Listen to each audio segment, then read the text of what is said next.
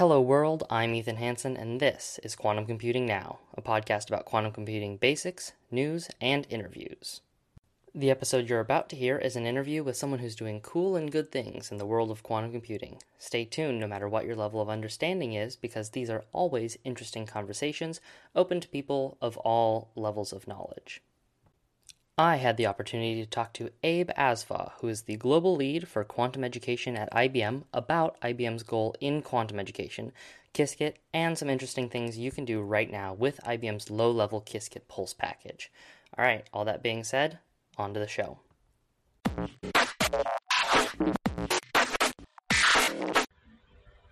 So I have with me on the line Abraham Asfa, who is the global lead for IBM Quantum Education. Abraham, thanks for coming on the show. Ethan, thank you for having me. It's nice to be speaking with you. Yeah, so let's jump into your information about Qiskit, your role at IBM, all of that. But first, could you give us some background as to what you do with quantum compute, or what you did before quantum computing, and how you got into that? Oh, sure. So, to give you a bit of background, I did my undergraduate studies in electrical engineering. And during my final year of university, I had this opportunity to think about what exactly I wanted to do with my life, how I wanted to continue further. And one of the decisions I had to make, I really wanted to pursue graduate studies. But one of the decisions I had to make was to decide exactly what to study. Now, I knew I really Yeah, wanted to study something that was a fair combination of electrical engineering, computer science, and physics. I just didn't know exactly what that meant. So, a very good mentor and professor at that time gave me a book called Feynman's Lectures on Computation. So this is a hmm, collection of Feynman's lectures put into a book. I strongly recommend reading it. It's where Feynman breaks down computation from a physics perspective. It's the first time where I encountered the intersection of physics and information, things that I thought were very cool. distinctly in physics and in computer science. So that's how I got interested in quantum computing and why I started studying it in graduate school immediately after. Yeah, awesome. So what did you do in graduate school? What was your or is your PhD on? Sure. So in graduate school, I studied. I worked in the lab of Stephen Lyon at Princeton University, and my work focused on among helping out on several projects. One of the key projects I worked on is making superconducting resonators that could be used to do the readout of electron spins. For example, electron spins of donors in silicon, things like phosphorus donors in silicon. Another project that I did focused on how we work with electron spin qubits, knowing full well that to control and manipulate these electron spin qubits, you need magnetic fields. But at the same time, magnetic field noises all around us. So, how do we Mm-hmm. stabilize magnets that we need to do computation with electron spins when we know that the magnetic field stability needs to be really, really good?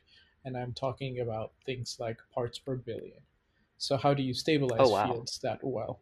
Um, and another very very cool project that I got to work on just before I left was a project on electrons on helium, which is another promising system for quantum computing.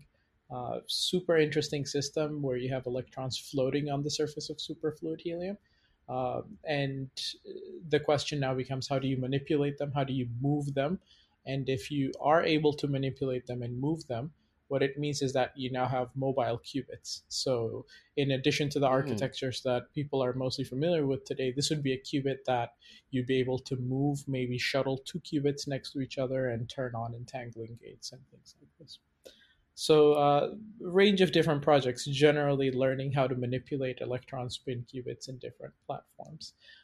Still have to finish my dissertation and defend, but okay, ever since about a year ago, I've been at IBM also focusing on quantum computing and educating the world about quantum computing. very cool. So yeah, that's interesting because most of the time in like classical computing, you will move the sort of compute units, the information around, whereas what sounds like what you're talking about is moving the actual, it'd be almost like moving the bits around rather than transferring the information between them. Is that sort of a Ex- good analogy? exactly. So you're thinking of the electrons on helium. This is actually one of my reasons why I love that system. So let me give you a physical picture. If you have two qubits and you let's think about how you'd first make those two qubits. One option is you could pattern the two qubits on a chip, and then you could pattern the way they interact together on that chip as well. So now, the moment you Hmm. pattern them on a chip, you have laid them out. That's it. You're stuck in that pattern. You could generate some way to make the coupling between the two qubits stronger or weaker or something like this. But once you pattern qubits, mostly you're done with at least most of the properties of the qubits. In the Hmm. case of electrons on helium, the beauty of this system is that you can move an electron by applying voltages underneath the surface of the helium. You can essentially move two qubits close to each other if you wanted to. You can then have them interact with each other, and then you can turn that interaction on and off. This is a really cool thing to be able to have, and also makes the system physically interesting. It also makes it really hard to work with. So it's a simultaneously interesting physics problem and also a really cool system to work. Yeah. Yeah, it sounds like a lot of the cool stuff is also the hard stuff. So I get that. Um, That seems to be a recurring so theme in the field. yeah. So your role at IBM is global lead for education, correct? That's right. Okay. So what does that mean? Sort of on a like a broad level, and as well as like Mhm. what does your day-to-day life looks like? Yeah, so let's broadly first talk about why you even need to have this effort on quantum education. So what you'll find is that quantum computing as a field is still very young. It's still a Hmm. field that is in its nascent stages, and so it's worth having more people join the field, both from the perspective of having diverse skills, diverse talents, seeing different perspectives, and also for the sake of discovering the applications of quantum computing in different industries. It doesn't help if everyone from the field is from one specific industry, because we're just losing Yeah. a lot of talent and a lot of different perspectives from other fields. So Hmm. this is my motivation for working in a quantum education role. And what this means is making sure features like Qiskit, which is our open source software for programming quantum computers, making sure that Qiskit is accessible, usable, and also that people have the ability to learn how to use Qiskit to program the quantum computers that we have available. One of the reasons why I joined IBM is that this is a company that has global scale and is also the first company to put quantum computers on the cloud. And I remember being in graduate school and hearing this news in 2016 that IBM was putting a quantum computer on the cloud. So the work I was doing in graduate school became accessible to everyone, and that changes the shape Yeah. of the field from just researchers in a lab who are who are really trying day and night to make these things work, to anyone over the internet who can just find a way to now discover applications for these quantum computers.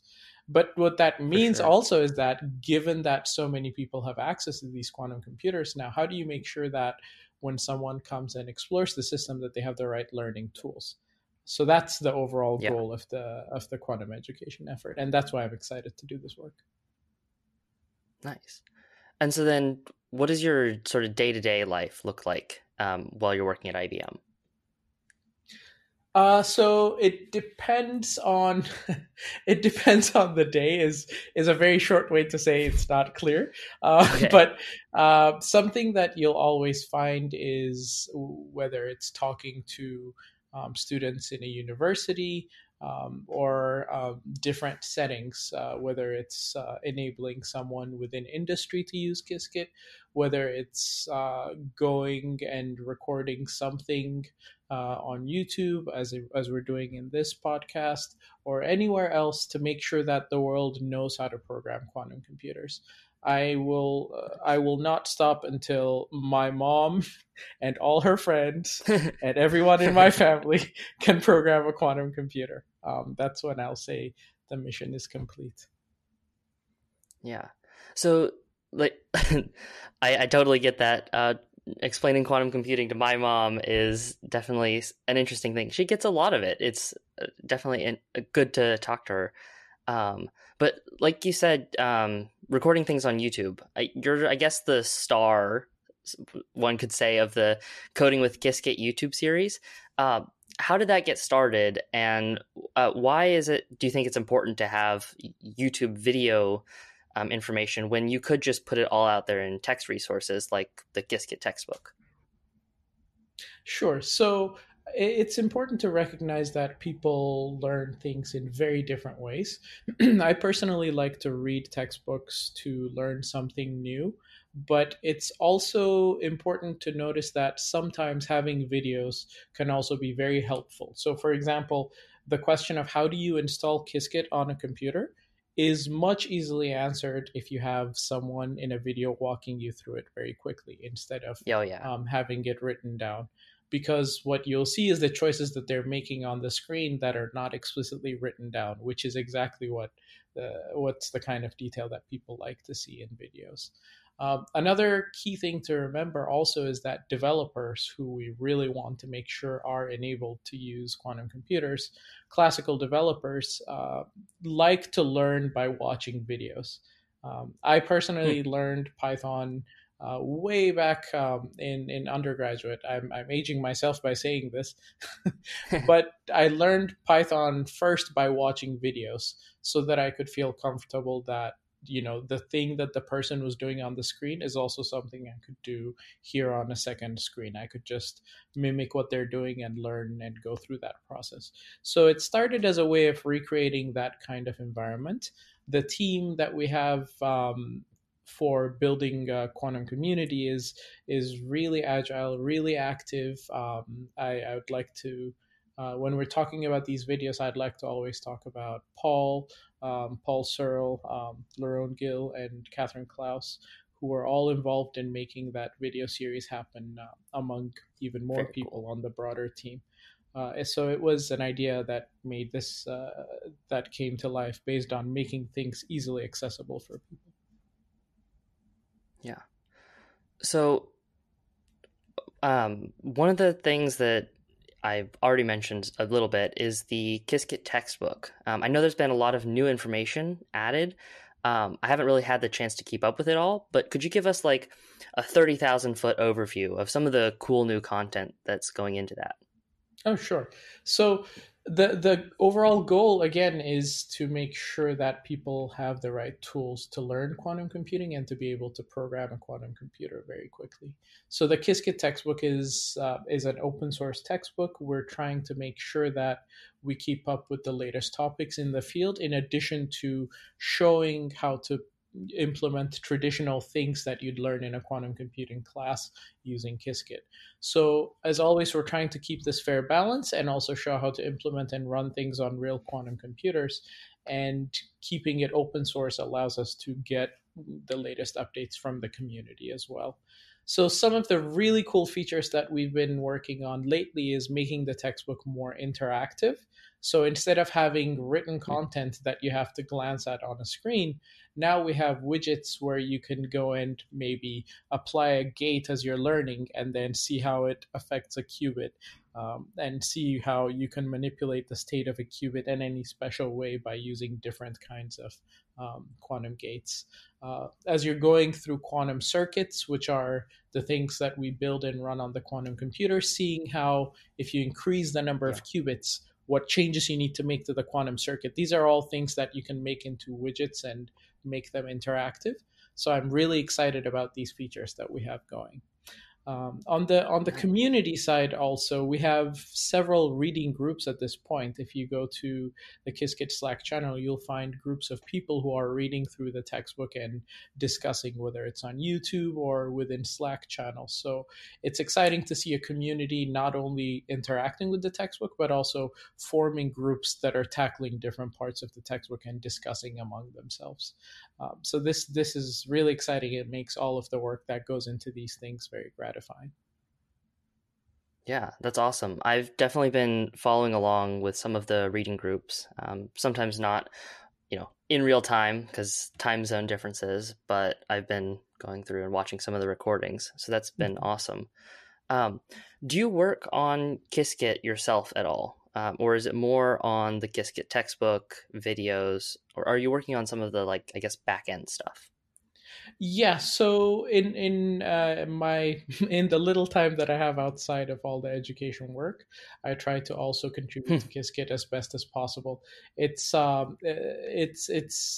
important to make sure that you're keeping up with the changes in Qiskit in order to be a good advocate for it. So part of my responsibility, I consider, is to also be making as much contribution as I can.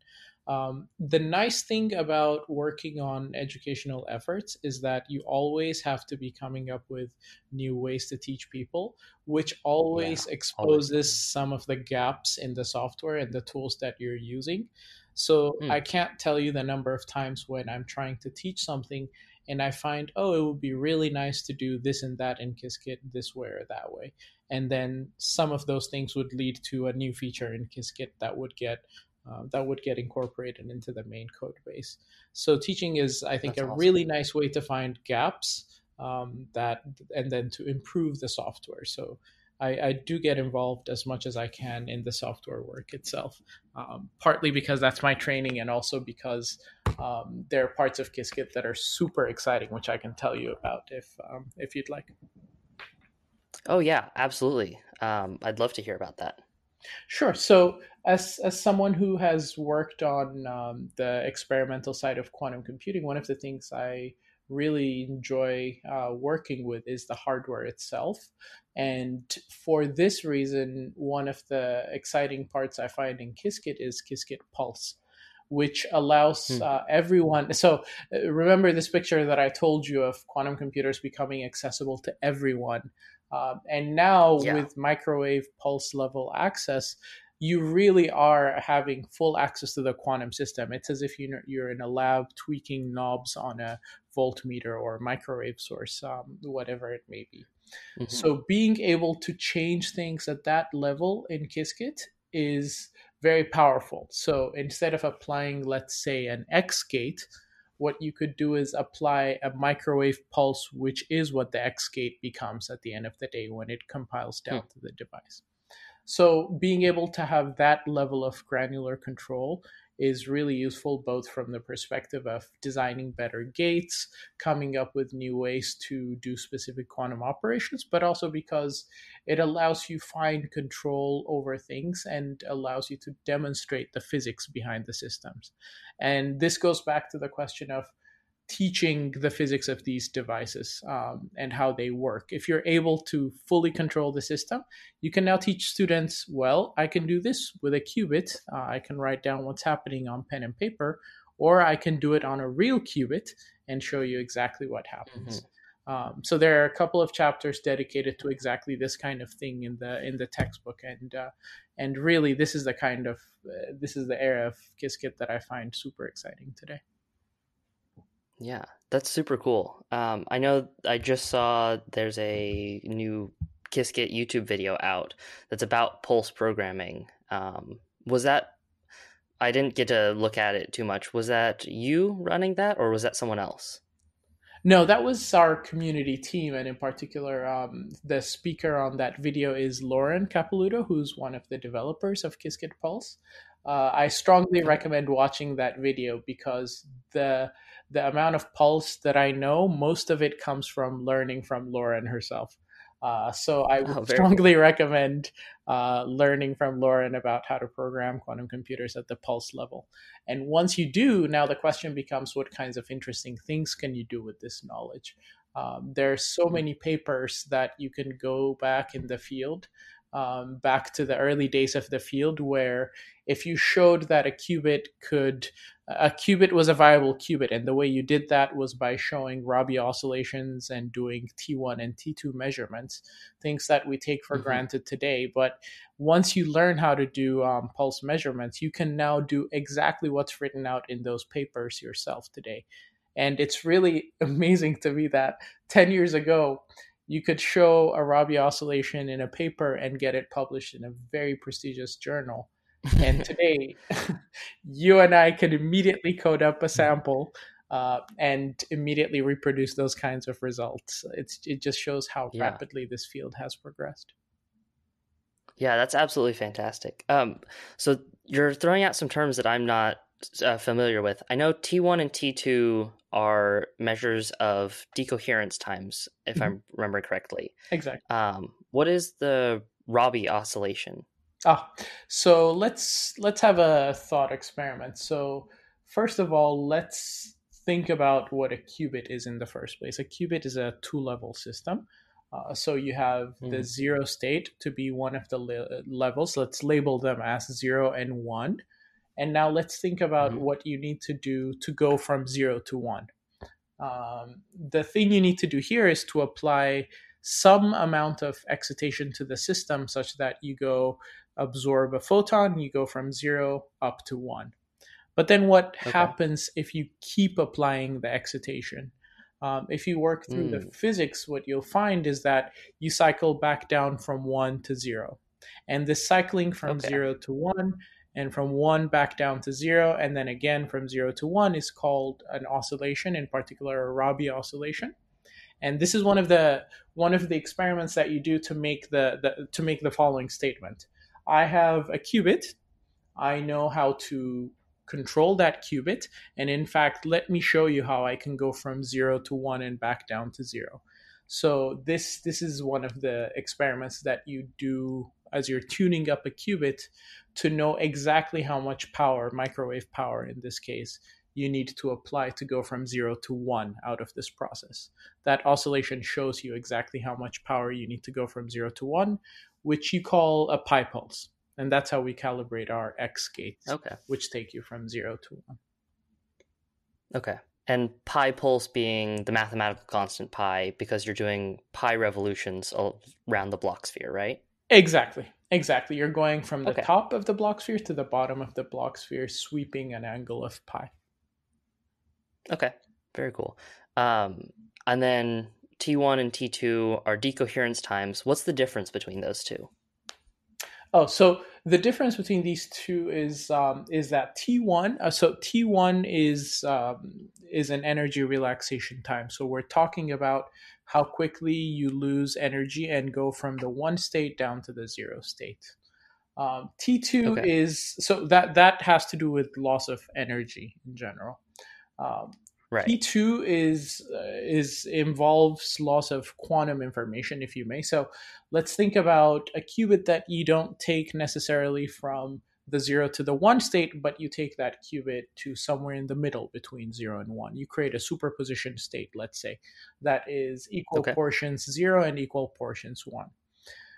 So if you just created that state, how long would it take for that specific phase relationship between 0 and 1 to remain? How long does it take for that information to Mm, get scrambled? So that time is the decoherence time, or what we would call the T2 time. So it's okay. in the superconducting systems that we're working with at IBM. These two numbers are fairly close to each other. You'd see numbers typically that are within factor of 2 from each other, but for T1 and T2. One Okay. immediate thing that you should think of when I tell you these things is, even if you were to have a T2 of 1,000,000 seconds, even if you're able to maintain that quantum information for 1,000,000 seconds, you still always need to think about T1, right? Because you can't maintain Yeah. T2 for a very long time if you're going to lose the energy anyway. So these two parameters Right. are always, they both need to be specified. Just to give you an idea, at IBM, the quantum computers have T1s and T2s in the range of 50 to 100 microseconds, or Okay. even longer than 100 microseconds in some cases. And Wow. for other systems, for example, the spin systems that I worked with in graduate school, T1s and T2s are all in the seconds range. They're very long times. Oh, So this gives you an idea of where the field stands, right? T1 and T2 doesn't tell you the full picture. There's a right. reason why superconducting qubits are so popular today. It's even though they might not have as long of a T1 as a spin qubit, they're still very, very easy to manufacture at this point. We've learned a lot of properties about these systems. They're also very good to control. We've learned a lot about how to Mm-hmm. control them well. So the every time you think about these numbers, you have to think about the system from a holistic perspective. T1 and T2 don't tell you the full picture. Just knowing number of qubits doesn't tell you the full picture. All of them contribute Right. to the performance of the overall system. Yeah. And that's where measurements like quantum volume come in, right? That takes into account all of those numbers. That's exactly it. In addition to all of those features that we talked about, which relate to the qubits themselves, you also have to remember that the quantum computer is a bigger system. It involves classical control electronics. It involves the software that Mm. compiles things down to the quantum computer, and so dealing with a metric that's holistic, finding that kind of metric is really difficult. The metric that we like to use at IBM is the quantum volume, and it tries to encapsulate all of these properties altogether. Yeah. All right. So as we're wrapping up, just a couple questions about the sort of state of quantum computing as a whole. What do you Sure. see as the biggest challenge in quantum computing right now? So I'm heavily focused on making sure that we educate everyone on quantum computing, and I will say one of the biggest challenges, in addition to improving the technology itself, is simply getting more people involved. There is a Hmm. perception, I think, that quantum physics tends to generate for itself, which is that it's a tough field to get into, and that's just not the case at all. And if anything, Yeah. having a quantum computer makes it really easy to learn quantum physics. You can just program everything that you learn about these two-level systems on these quantum computers and learn more and understand more of these features. So I think getting more people involved, getting more people from different industries involved so that we can understand how to leverage quantum computing in their fields. And on top of all of this, there's also the driving force of really pushing the research forward.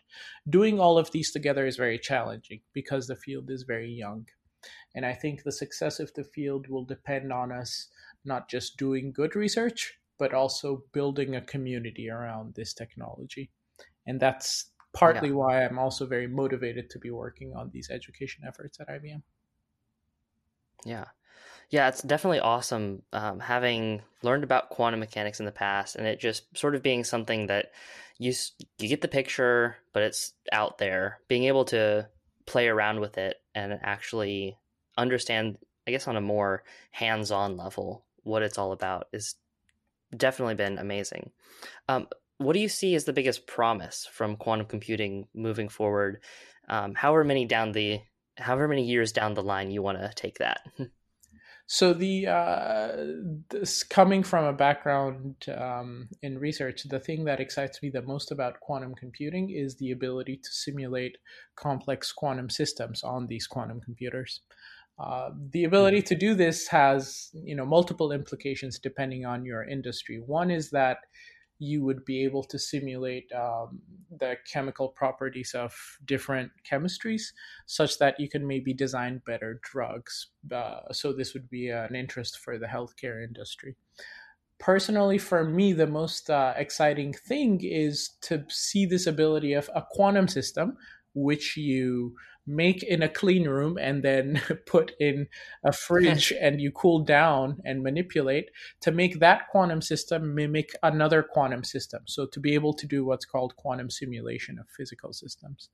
That is one of the original motivations for the field anyway. If we're going to simulate nature, there was a statement made by Feynman, something to the extent, something that I'm paraphrasing here, but the statement is something like, if you're going to simulate nature, you might as well do it properly, and you might as well simulate nature, which is quantum mechanical, on a quantum system. So the Yeah. idea here is we'd be able to understand more physics and uncover new physics that we don't know about today using these systems. That's, to me, the most Yeah. exciting part. Definitely. All right. Where can people find out more about you, what you're working on, Qiskit, all of that? Oh, sure. So you'll always find me on Twitter. I'm very active there. I'm Abe_Asfall. You can find me on LinkedIn. I'm Abraham Asfall. All of the tools that we make for Qiskit are available at qiskit.org. And in particular, the educational tools that we're making are always at qiskit.org/education. You'll find our textbook there. You'll find our video series there, and you'll find all the efforts that we're making to interact with our community and make sure that we all have the tools necessary to learn quantum computing. Awesome. Abe, thank you so much for coming on the show. It's been an absolute pleasure to talk about all things Qiskit, Pulse, just fantastic all around. Ethan, thank you for having me. This was a great discussion.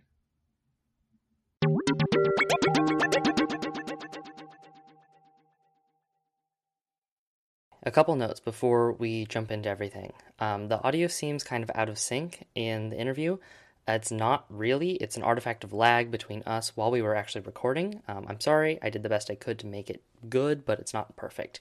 Other thing is we have new sound effects from Zapsplat. That's pretty cool. I'm able to actually play around with the volume. Let me know what you think of those. I actually like them pretty well. So, I don't actually have previous episode corrections, but I want to give a second to give a big thank you to everyone who's been reaching out to me to say they like the podcast. It's super encouraging, makes me want to keep making episodes. I really, really like that. I did get a listener comment in the listener questions section. Not really a question, but a comment. Someone reached out to me on Twitter to say that my podcast was very informative, but that they would like me to, quote, liven myself up, which I thought was kind of funny, honestly. I didn't realize that was a problem. Now that I'm aware of that, I am taking it into consideration and modulating the tone of my voice. I also appreciate critical feedback because it tells me how I can improve. Um, Apparently, I should learn how to talk. If you have a correction for a previous episode, a question about something I've talked about, or that someone on the podcast has talked about, just a note you want to share, any of these things, please reach out to me on Twitter at OneEthanHansen. You can also email me, oneethanhansen@protonmail.com. Pretty much one Ethan Hansen on everything, so it's probably me, but don't take that. That's not a guarantee. Yeah, that's all I have for episode corrections and questions. Please let me know if you have any for the future. All right, further resources. So, as always, there's more information in the show notes with links to all the things Abe mentioned, including the Qiskit textbook, Qiskit YouTube videos, although I've actually linked to Nvidius instead of YouTube because there's issues there. I prefer Nvidius. And as well as Qiskit, like general website, and his Twitter. Quantum Computing Now is produced in partnership with thequantumdaily.com. The Quantum Daily aims to cut through the technical jargon and the overhyped fluff pieces to deliver quality, comprehensible content about quantum computing. If you enjoy this podcast and would also like text resources, be sure to check out thequantumdaily.com, which I have linked to in the show notes. Thank you for listening, and I'll have the next episode out when I get to it.